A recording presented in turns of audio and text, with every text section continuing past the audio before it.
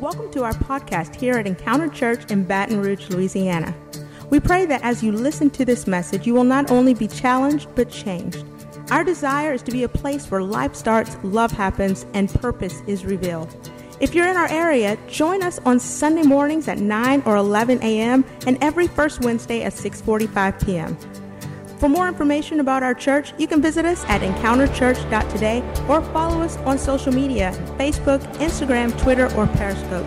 Just search eChurchBR. We invite you now to open your hearts to receive what God has for you. Here's today's message.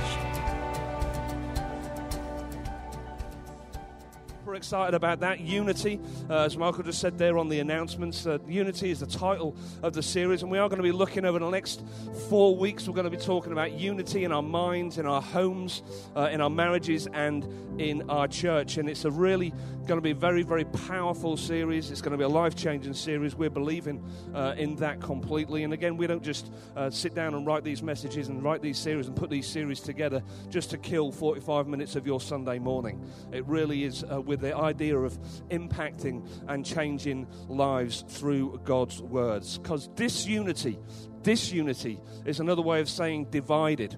And we're going to learn what it means to be the opposite of that in our minds, marriages, homes, and church. We're going to be learning about the benefits of walking in unity and some of the ways that we can go about achieving it in those areas of our lives. Because why? Because the enemy wants us to be divided. The enemy wants division, and he's going to do anything he can to get us that way, divided in ourselves, divided in our relationships, in our marriages, in our church. He wants to divide us because he knows the power of what it is to be united. He knows what power we have when we all come together as one. To quote God from Genesis 11:6, God says, "There is nothing they plan to do will be impossible for them." Talking about the unity of mankind. And so we're really going to be teaching on that over these next 4 weeks about what it means to be united, what it means to be disunited, and the impact of both those ways. Because speaking the same language and being in unity sets us up for incredible things. Let's pray. Heavenly Father, Lord God, we love you. We thank you for who you are.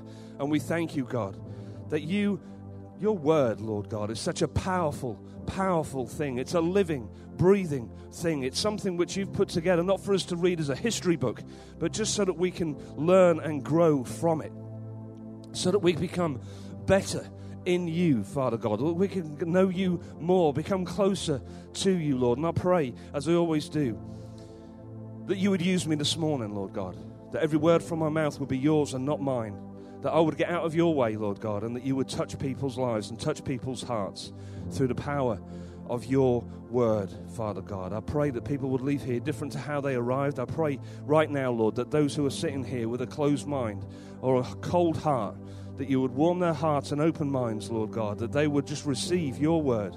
They would just be encouraged by it. They would be changed by it. They would be challenged by it, Lord God.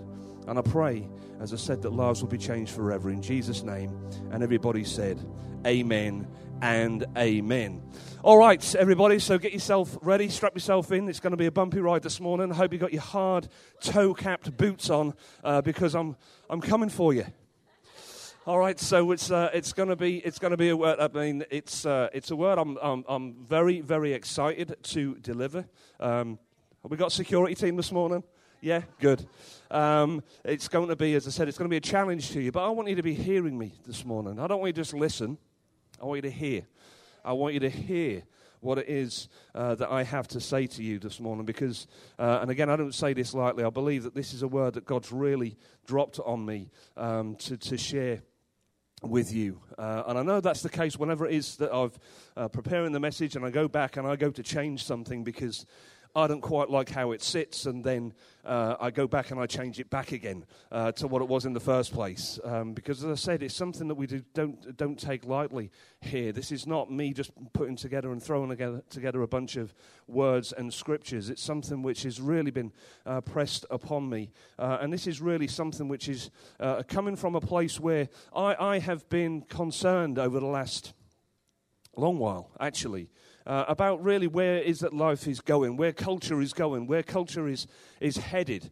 And I'm not so concerned about where culture is headed, because I know biblically that that's where culture is going. Culture is going to go further and further away from God. My concern, my upset, and where my heart aches is that the culture is now, it's not just going in that direction, it's also sucking children of God in that direction also. And so this morning's message is really just as a wake-up call. It really is, just to help you just to start recognizing some things, okay? We're talking about unity in the mind this morning. Unity in the mind. What am I talking about that? Well, we're going to cover a lot of ground here this morning about how powerful your mind is, how powerful our minds are. And I'm excited, as I said, to share this message with you. But the mind is an incredibly powerful thing. And we're going to look today at how we need to be controlling that power, how we need to be harnessing that power and using that power to shape our lives for the better. So what does unity actually mean? Unity can be used in lots of different ways to describe lots of different things. It's the title of our series this month. So I'm going to go right up front and define it, because you know how I like my definitions. So definition of unity is this: one, the state of being one. Oneness. There's a real loud buzz up here somewhere. Number two, absence of diversity. So it means the absence of diversity. It means that there is no diversity. It means that we are connected and united. We are unvaried or uniform character. And it means also this: oneness of mind, feeling. Thanks, guys. As among a number of persons. So in other words, unity would imply that if there are two people there, they are having the same feeling. They are thinking the same things. There is concord. There is harmony or agreement. And that's really the definition that we're going to be looking at this morning. I'm going to be using this definition here about the concord, the harmony or agreement. I'm talking about the unity of your mind with God's. The unity of your mind with God's is what we're going to be really touching on here. Each of those definitions, though, of the word unity there, they all give us very much a sense of order, of solidity, of strength, of agreement.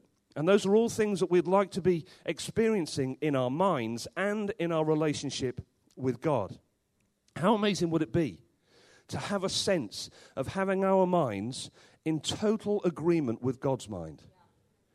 To have that singularity, that oneness with God. Can you imagine the confidence that would give you, the assuredness about everything that we did? It would give us complete stability in our lives. And I know that's true because the Bible tells us about the opposite. James 1:8 says, he is a double-minded man, unstable in all his ways. So the opposite of unity, of oneness, of having a single mind would be to be double-minded. And it says a double-minded man is unstable in all of his ways. Raise your hand for me now if you have a desire to be unstable in all of your ways. Exactly. That's exactly right. So we have to do all we can to not be double-minded, correct? Yeah. So as I've already said, the mind, powerful thing. You know, the human brain has over 100 billion neurons or nerve cells in it. And each of those neurons is connected to up to another 10,000 neurons. And they're all sending signals to each other through 1,000 trillion synaptic connections. The human's mind's memory capacity is anything up to 1,000 terabytes. And for all you computer nerds out there, you know what I'm talking about. For those that you are not, let me just put that into context for you. If you take the whole of the 19 million volumes in the U.S. Library of Congress, 19 million volumes, all of them together would take up 10 terabytes of space. Your mind has 1,000 terabytes of space. Now, our minds are unquestionably the most powerful computer on the face of the planet. And while we've been able to discover information about an endless number of things, the human mind and the brain and how it all actually works is still one of the biggest unanswered questions that exists.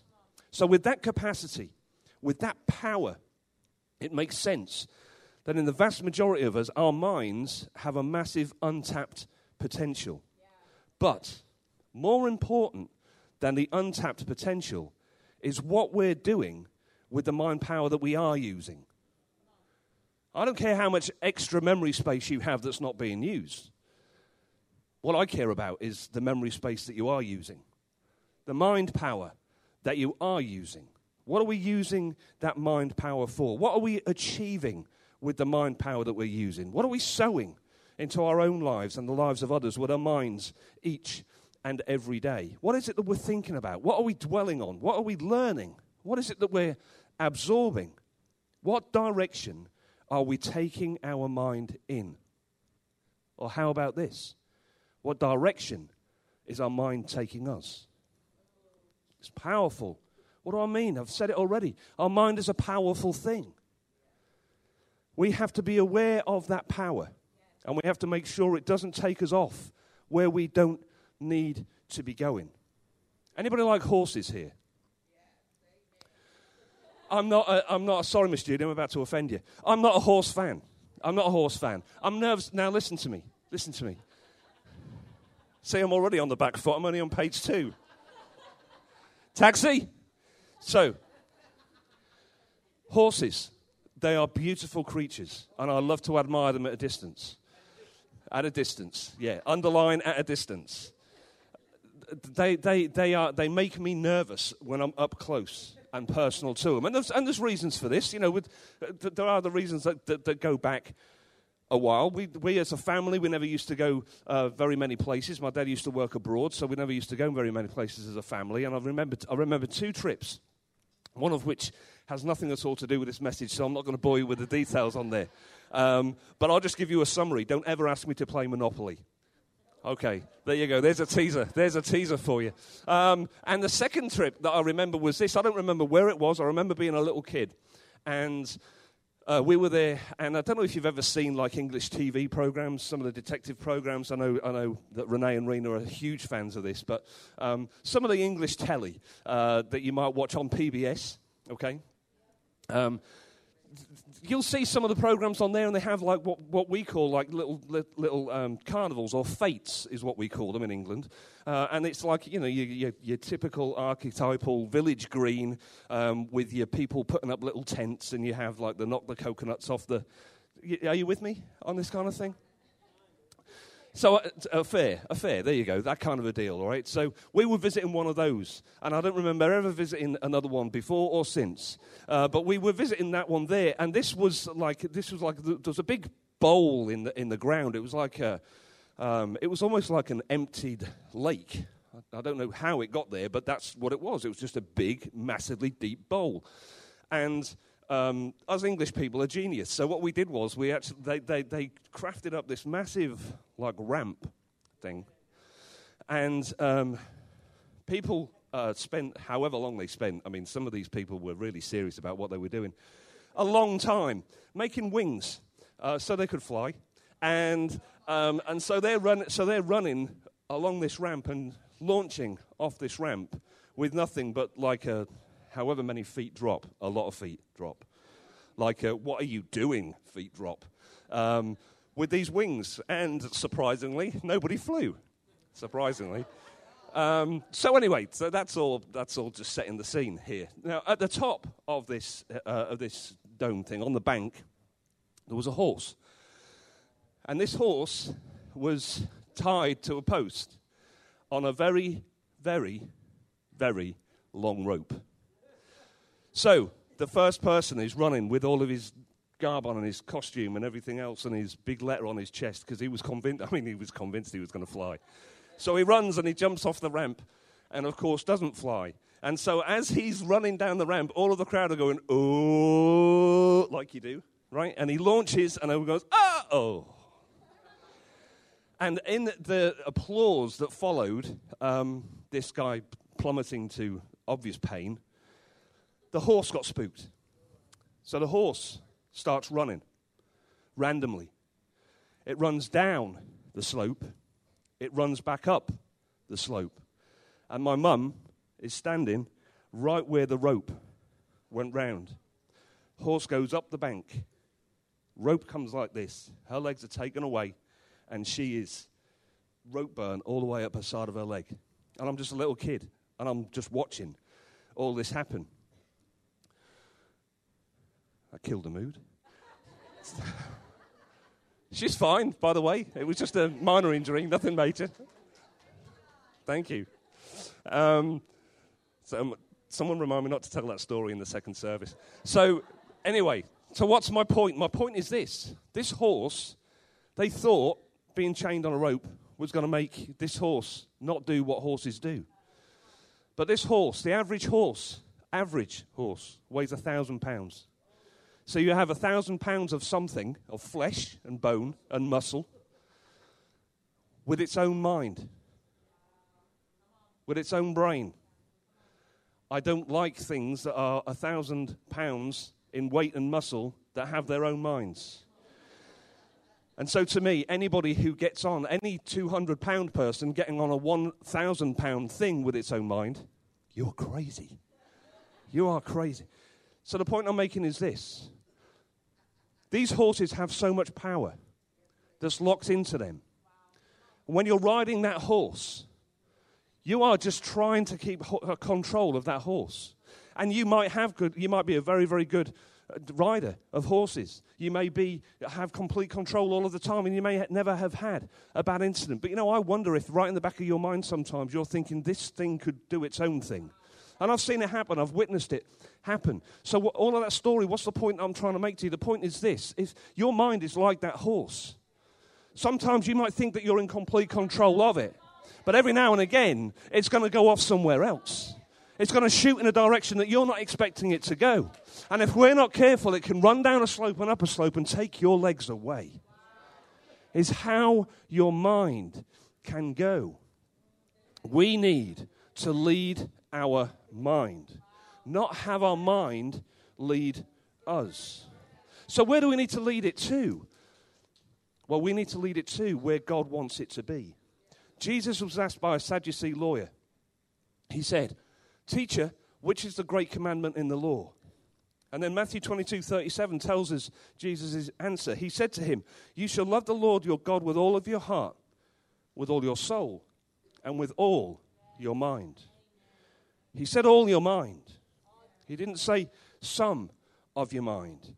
He didn't say not part of your mind on a Sunday morning. He said all of your mind, not a fraction of it when you need something from him. All of your mind. C.S. Lewis said this. He said, every Christian would agree that a man's spiritual health is exactly proportional to his love for God. The more you love God, the more spiritually healthy you are. We are at our strongest and healthiest spiritually when our minds are in line with God's. And our spiritual health is the most important factor of our health because we are spiritual beings. You are a spiritual being carried around in a fleshly case. That's effectively summing you up. Okay, whether you're a Christian or not, that's who you are. But our spirits now are obviously connected in with Jesus Christ. We have the Holy Spirit within us. But you are a spiritual being. So your spiritual well-being, your spiritual health is the most important part of your overall well-being. So how do we steer our minds in the right direction? How do we get our minds in line with God's? Well, let me tell you firstly what we shouldn't do. If we're trying to get our mind in line with God's, we should not try and make God's mind line up with ours. We shouldn't try and have his thoughts fit in with our thoughts. We shouldn't have his thoughts try to make them comply with our thoughts. We shouldn't have God's thoughts and try and make them subject to our thoughts. We're good at that. We have our thought processes. We have our own understandings of what we think it is that God wants and what it is that God thinks. We have our own plans and desires and wants for our life and lifestyle, and they're not all bad things. But we will pick and choose what God thinks to fit in with what we think. We will take some of what he says about some things. We'll make them fit into what we want him to be saying.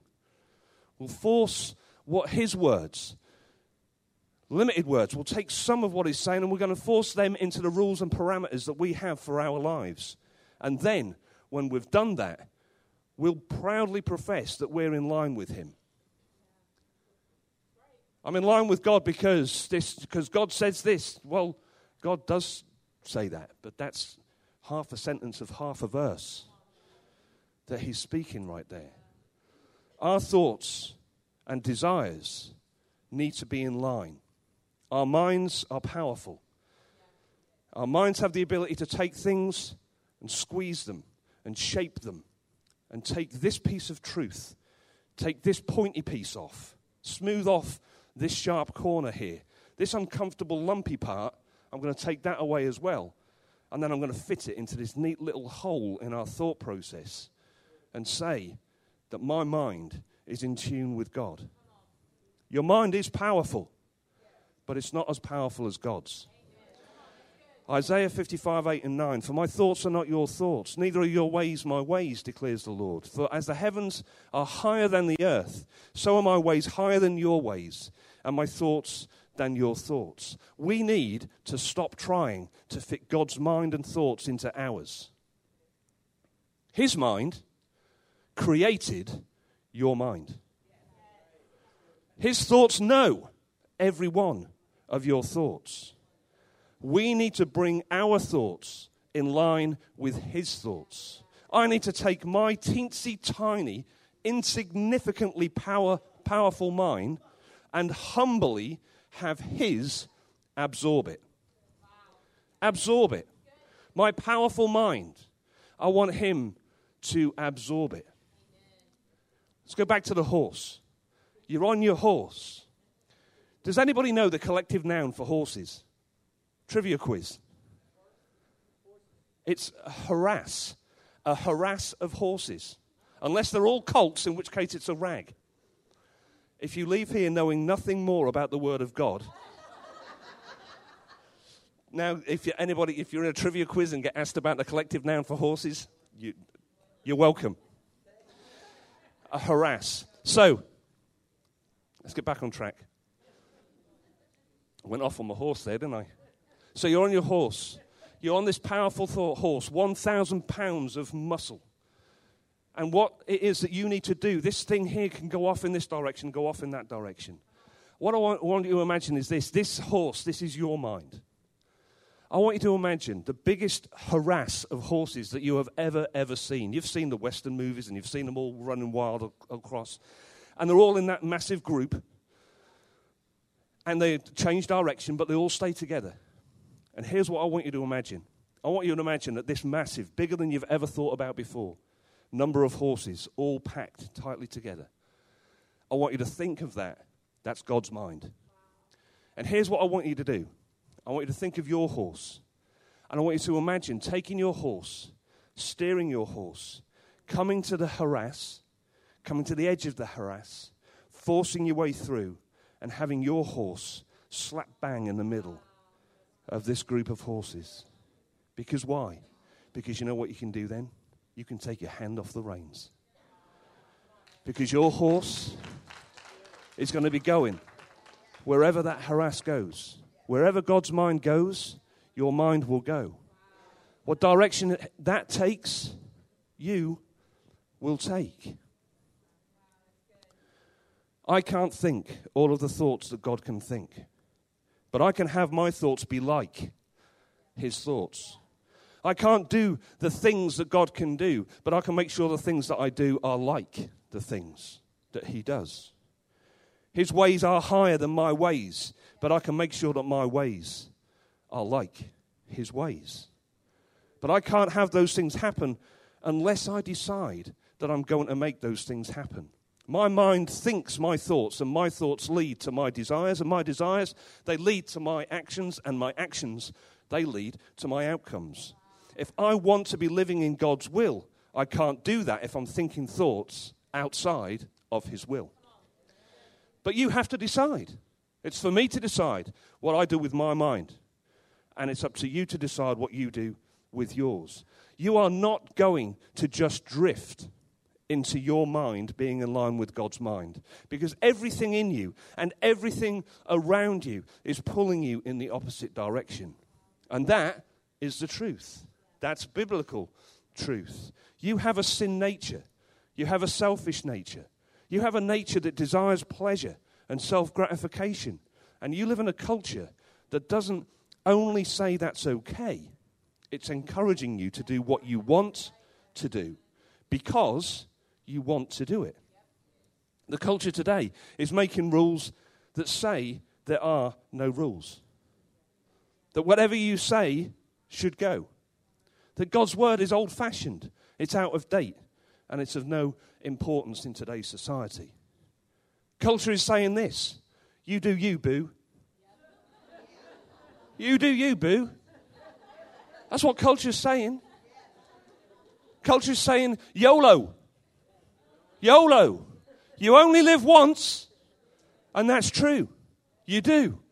Eternally. Eternally. You're living once eternally. This right here is a blip. But this blip right here can do a whole lot of determining where you spend the rest of it. Where you spend the rest of it. Culture is telling you, do what you want. God is telling you, don't be doing what you want. Don't be doing what you want, because there's only one place that will lead to. Don't be doing what you want. You have to choose. You're going to have your mind in line with God or in line with the world, because you can't do both. You cannot do both. So how do we get our minds in line with God's? How can we have our thoughts in line with His and live out His will? I'm going to give you 4 Ds that we need to do with our mind to help us to move and stay in the right direction. Firstly, defend. You need to be aware that your mind is going to be under attack. And you need to defend yourself against that. The enemy is going to mess with you in any which way that he can. And he's going to have you thinking all sorts of thoughts before you know it. He's going to have you thinking things about God. He's going to have you thinking things about the people around you. Most importantly, he's going to have you thinking thoughts about you. He's going to crush your spirit. He's going to attack your confidence. He's going to undermine everything that it is that you believe in. He's going to have you anxious. He's going to have you stressed out. He's going to have you distracted. He's going to have you super busy. He's going to have your mind bombarded with all sorts of garbage from left, right, and center. He's going to be putting things on TV that weren't there 15 years ago. He's going to be putting things on the stereo systems that weren't there 15 years ago. He's going to be putting apps on your phone that hide all of the other apps that you're going into. He's going to mess with you any way that he can. And you need to be aware of it. Your thoughts are going to steer your actions, so you need to be alert. 1 Peter 5. Be sober-minded, be watchful. Your adversary, the devil, prowls around like a roaring lion, seeking someone to devour. Resist him, firm in your faith, knowing that the same kinds of suffering are being experienced by your brotherhood throughout the world. The other thing the enemy's going to try and do is isolate you and make you think that what you're thinking is nobody else is thinking the same thing. Everybody's thinking the same thing. We're all under attack. We're all under attack. Newsflash, we're all under attack. He's going to mess with you any which way that he can. And one of the easiest ways that he can do it is to isolate you. He can make you feel ashamed that you're feeling the feelings that you are feeling. He can make you feel ashamed that you're thinking the thoughts that you are thinking. You can be getting stressed about how stressed you are. Upset about how upset you are. Depressed about how depressed you are. He will be messing with you. Now, that's not lightening anything. Nothing I've said makes you feel any better. Doesn't make it go away. It doesn't mean, oh yeah, I recognize that, therefore it's not there. I go to the doctors next week and get told I'm cancer, and I'll walk out the doctor's office and I say, I haven't got cancer. You know what? I've got cancer. I'm just saying I don't have cancer. Now, can I pray and believe that God can move? Yes, I can do all of that. But denying it's there doesn't make it not there. I preached about this on Friday at Crossroads, so I'm not going there now. You'll have to get the CD. But what I'm saying to you is this. We can get so consumed in our minds, by our minds, about our minds. We have to be on guard. We have to be on guard and recognize when it's happening. Let me tell you this in case you did not know. The devil is real.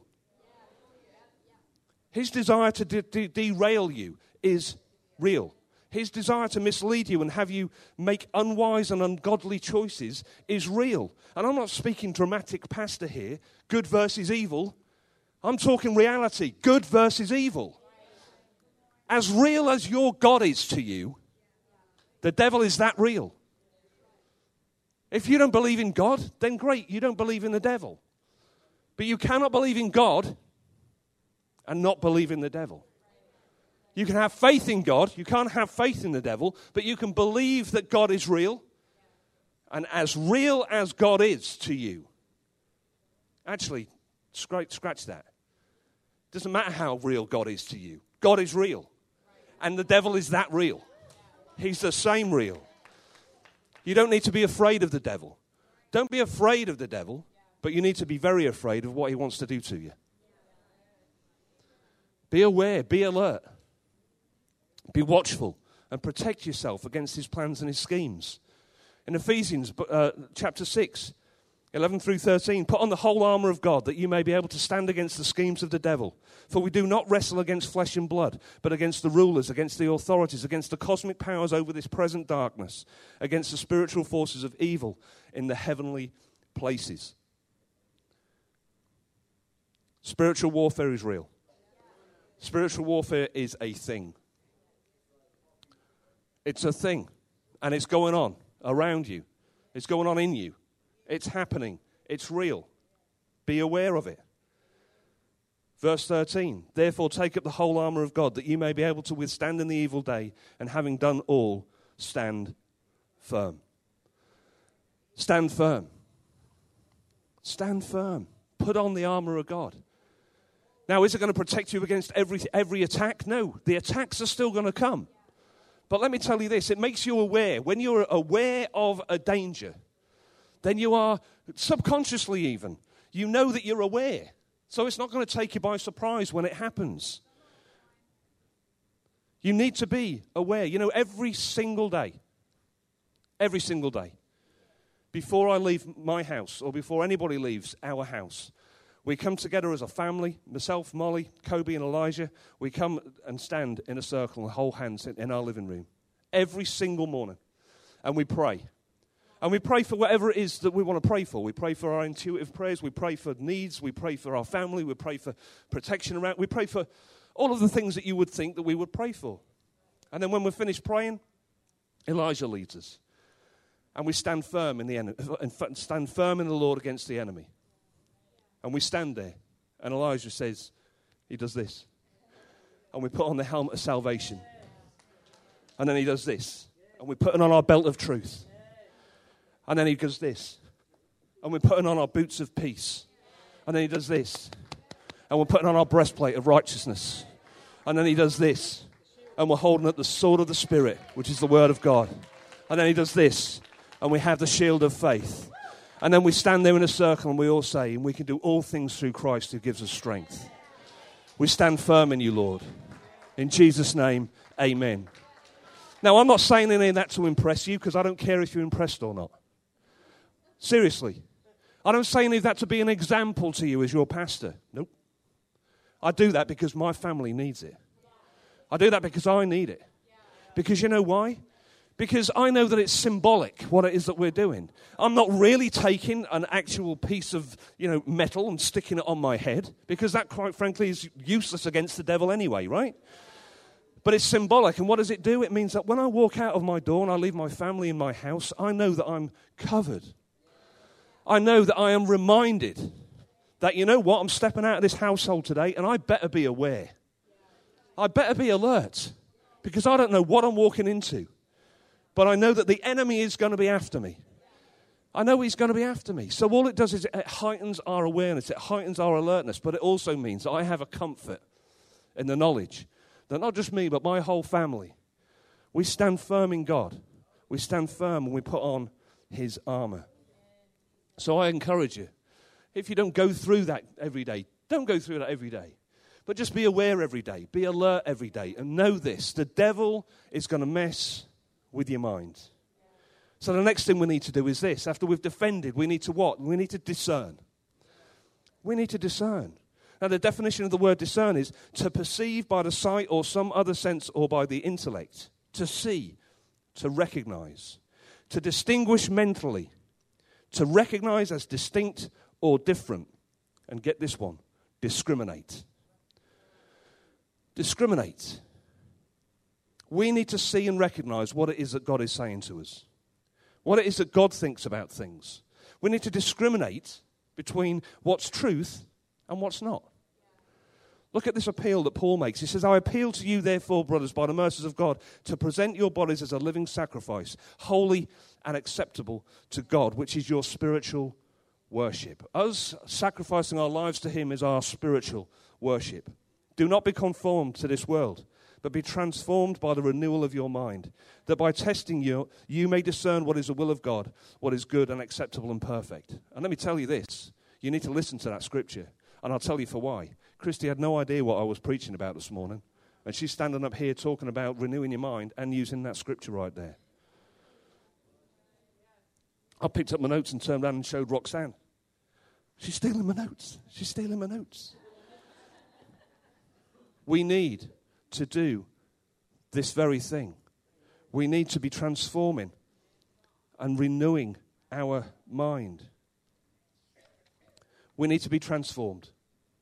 We need to be transformed. And it's a continual process by the renewal of our minds. We can't think like we used to think and expect to have different results. We can't think like we used to think and expect to bear different fruits.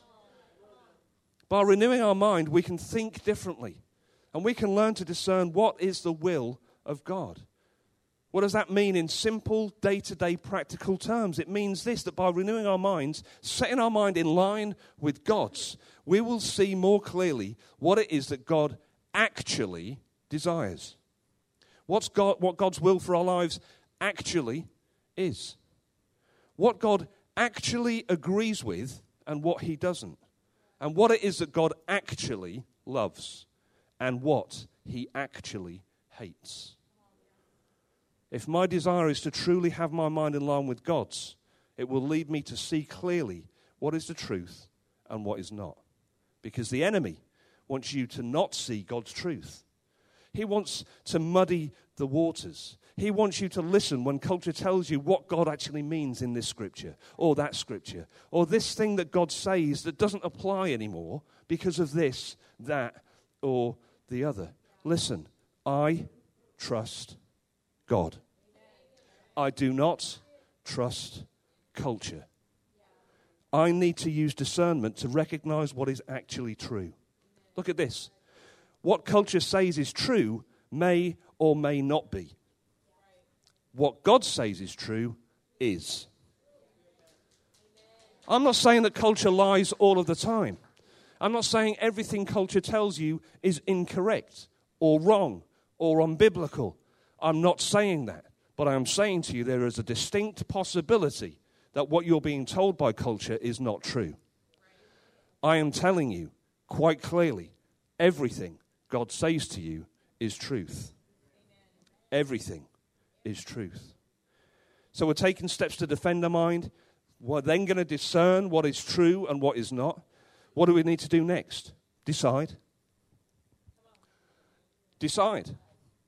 I've said this already today. We need to decide. You need to decide.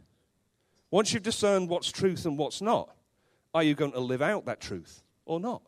And that's up to you. The same as it's up to me. If I'm studying, I'm learning what God's truth is. That's just knowledge. That's just information. What I do with that information or don't do with that information is my choice. I can follow it or I can not follow it. But I can never deny what's truth. If I know God's truth and choose not to do it, well, okay. I have free will. It's my choice to do. I can not do what it is that I know, but I can't ever say, oh, well, God says this is okay. Because I know the truth. I can go against the truth, do the opposite of the truth. I can do whatever it is that I want. And you know what? So can you.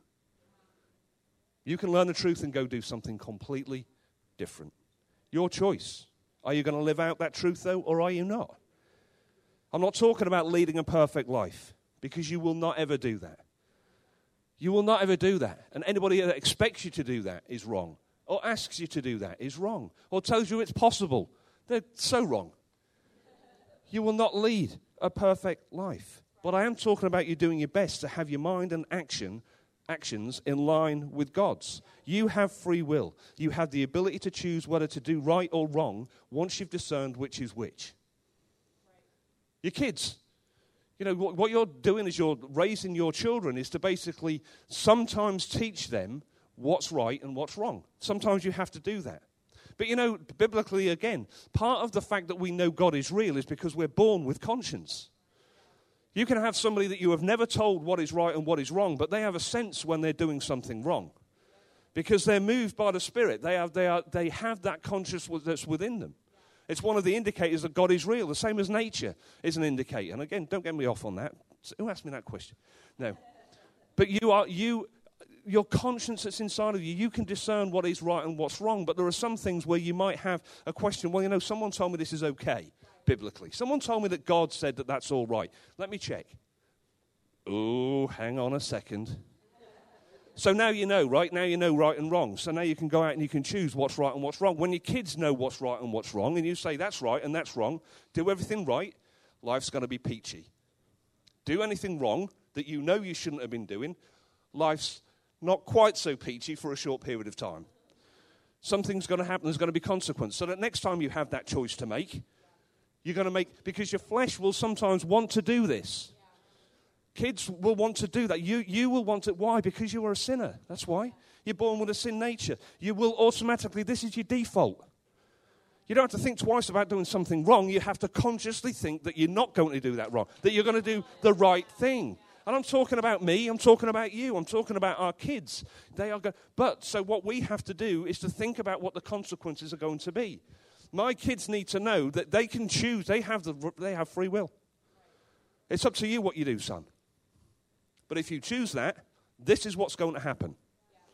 So I need to make that, whatever it is that's going to happen, hard enough, painful enough, not physically, right? I'm talking about that they think twice about doing this. Until they get to that place where they, instead of thinking about, well, if I do this wrong, this bad thing is going to happen, what we're trying to do is to encourage them and teach them and nurture them and grow them so that they don't think, if I do this bad thing, this is going to happen. They're going to be thinking, I want to do the right thing to be pleasing to Daddy. I want to do the right thing to be pleasing to Mummy. I want to do the right thing. Eventually, I do the right thing because why? Because it's the right thing to do. That's what we're in. And you're in the same boat. Who here actually believes that I never, ever, ever, as a pastor, have a temptation to do something bad? Thank God for that. Phew, that's a relief. So you all understand that I'm tempted sometimes to do bad things. Okay, I am. Now, before I knew Christ, when I was tempted to do bad things, I went and did them. Several times over.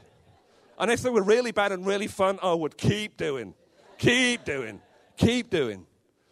Because I had no real reason. I sensed inside of me that I was not doing the right thing. But you know what? How many times I have thought in my mind, this is not hurting anybody. Oh my gosh, seriously. Probably 1 million.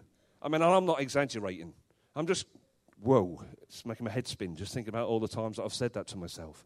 I'm not hurting anyone. But it was not the right thing to be doing.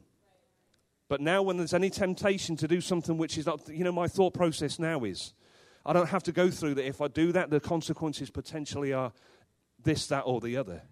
Now I have to think, that is going to displease God. That's where I'm at now. And that's not because I'm so holy roly. It's because I spent 40 years not saved. Then I got chosen and saved. And so, you know what? I've had my fun.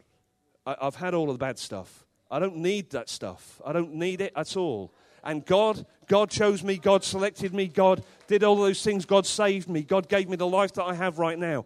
And it's not a case of if I do something bad, I'll be putting that in jeopardy. You know what? Potentially I would be, depending on what it was. Right? That's not the reason, though. It's quite simply this. I want to please my God. I want to please my God. I want to please my dad, my Heavenly Father. I want him to be pleased with me and proud of me. That's my motivation. But that comes over time from you knowing. But I can't make those choices if I don't know what's right or wrong, can I? But once I know what's right and wrong, I choose. So I'm telling you all about my choices because I don't know what your choices are. But I'm telling you, you have free will to make the decisions that you want as well. You have the ability to choose whether you do right or wrong once you've discerned what right is and what wrong is. But know this, you cannot both fully follow God and fully follow the world. Now you might be able to walk with one foot in each camp for a little while, but I tell you, the culture camp is getting further and further away from God. So if you've got 1 foot here in God's camp and 1 foot here in culture's camp, and that's where you're at right now, you need to make your mind up quick because it's going to get very, very uncomfortable. I'm not going any further than that. I'll pull a hamstring. I am 50 now, you know. Don't want to break a hip or anything. God's desire or yours? That's your choice sometimes. God's desire or yours? I have to choose sometimes. Well, I really want that. I really would like to do that. But is that God's desire for me? I have to choose between mine and his. Romans 8, 5 and 8. For those who are living according to the flesh, set their minds on the things of the flesh. But those who live according to the Spirit, set their minds on the things of the Spirit. For to set the mind on the flesh is death, but to set mind on the Spirit is life and peace. For the mind that is set on the flesh is hostile to God, for it does not submit to God's law. Indeed, it cannot. Those who are in the flesh cannot please God. If I choose to live life in the Spirit, my life will look different to if I have chosen to live life in the flesh. What I say I believe is irrelevant. What I choose to live isn't. What I live in will bear fruit, one way or the other. And my life will display the choices I have made. I can say I believe as much as I would like to say I believe. But how much I say it is irrelevant. My life will show just how much I truly do. In his letter to the Galatians, Paul speaks of the fruit of the Spirit. What it is that we'll see in and from our lives if we desire to have our minds and desires fall in line with God's. He says this, but the fruit of the Spirit is love, joy, peace, patience, kindness, goodness, faithfulness, gentleness, self-control. Against such things there is no law. And those who belong to Christ Jesus have crucified the flesh with its passions and desires. Now again, if you are a new Christian or a young Christian or a Christian that doesn't know the word particularly well, if you've been taught incorrectly, then you may think that once you're saved, then suddenly you are going to have no more desires of the flesh. You're going to have no more temptation come your way. Wrong. That's wrong. When it talks here about the crucifixion of the flesh, what it's talking about is this. It's talking about what it is that I've just spoken about. It's about being at that crossroads, being at that point where I can choose to go this direction or that direction. It means that when I'm living in the Spirit, I'm going to still have that crossroads there. I'm still going to have those choices come up in front of me. A lot of times there's going to be choices there that weren't there before because before I didn't have to think about it. I just went down the wrong road.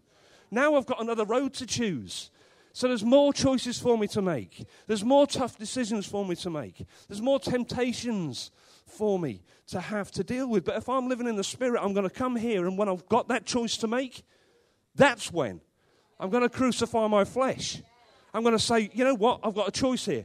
15 minutes of pleasure, and then however much time of feeling bad about it, possible consequences, and laying my head down on the pillow and having to pray to God and ask him for forgiveness and feeling bad about letting God down. Or I can say, 15 minutes, it ain't worth it. Love you, Lord. Love you, Lord. That's what crucifying the flesh is talking about. So it's not a one-stop shop, one-time deal. It's continual, and that's the whole thing I always try and press upon people when I'm talking about the Christian life. It takes work. It takes you having to make tough choices. It takes you falling flat on your face and getting back up and trying again and doing the best that you can do. That's the best description I have, and the times I use that phrase in here or in my house when I'm talking to the family. You know what? We're all just going about our lives trying to do the best that we can do. That's the reality of it all, and we're all going to make mistakes. But if I choose to do wrong, that's not a mistake. It might turn out to have been a mistake to make that choice. You understand what I'm saying? But it's a conscious choice. That's when we are to crucify the flesh. So these are the things that a life in the Spirit are going to show, that love, joy, peace, patience, etc. The verse there starts with the word but, right?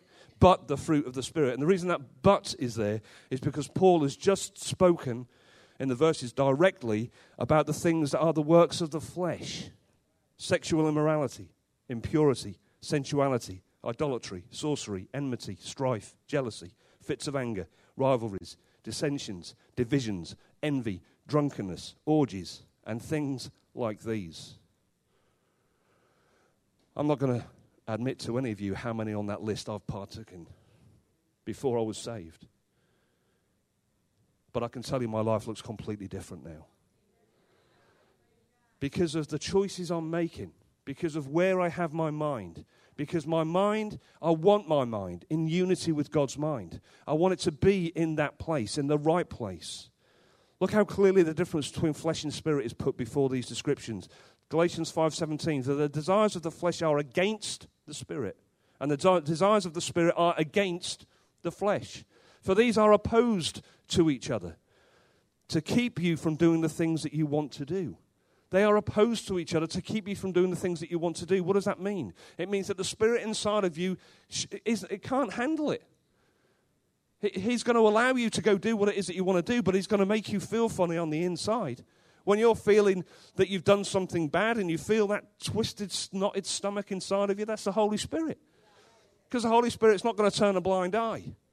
The Holy Spirit's not going to say, oh, go on then, just this once.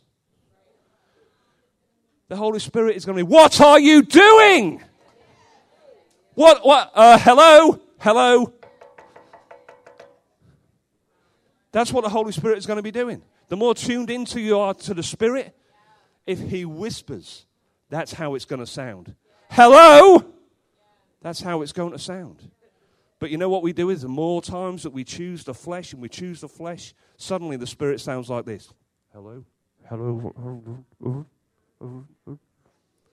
Low enough we can ignore him. Trust me, he's there.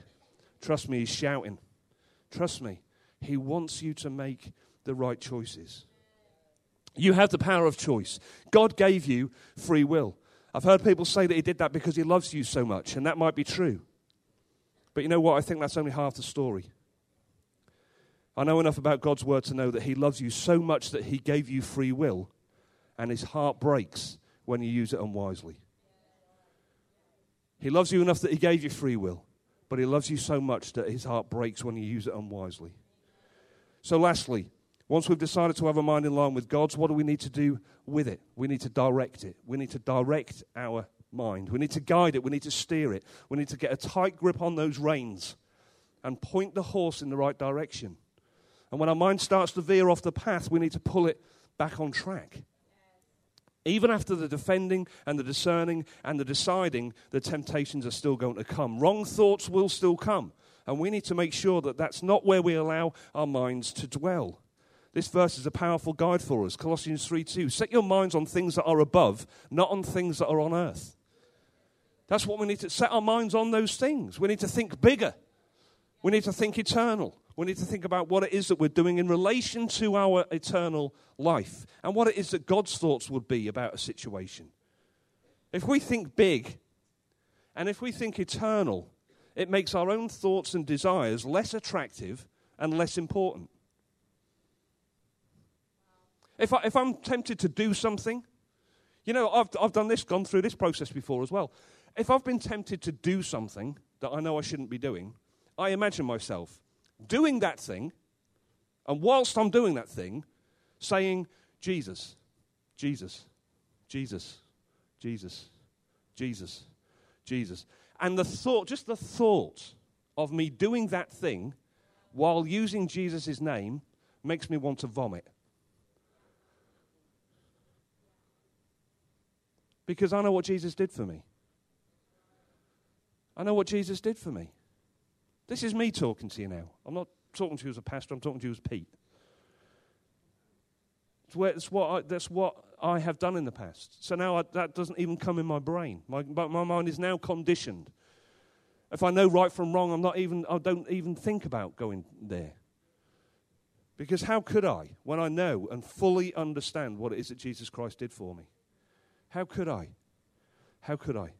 But that's me. That's not you. We've got to think big and we've got to think eternal. Because as I said, if we do that, it lifts us above our flesh. It lifts us above our temptations and what it is that we want to do. We need to direct where our mind goes because it's always going somewhere. Your mind is always going somewhere. Our minds are always on something. And if your mind is on something, it's almost impossible to simply stop thinking about that thing and think about nothing. At least it is for me. I can't imagine ever thinking about nothing. Right? There's always something to be thinking about, some things to be thought about. So instead, what do? You know, if you're on this horse and this horse is bolted, you aren't suddenly going to be able to stop that horse.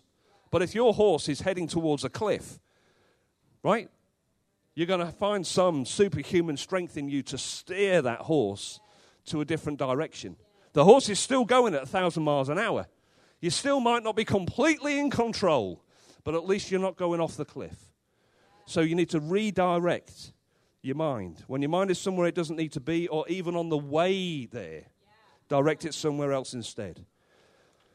Let me give you the last piece of advice from Paul. He says, finally, brothers, whatever is true, whatever is honorable, whatever is just, whatever is pure, whatever is lovely, whatever is commendable, if there is any excellence, if there is anything worthy of praise, think about these things. You can come back, band.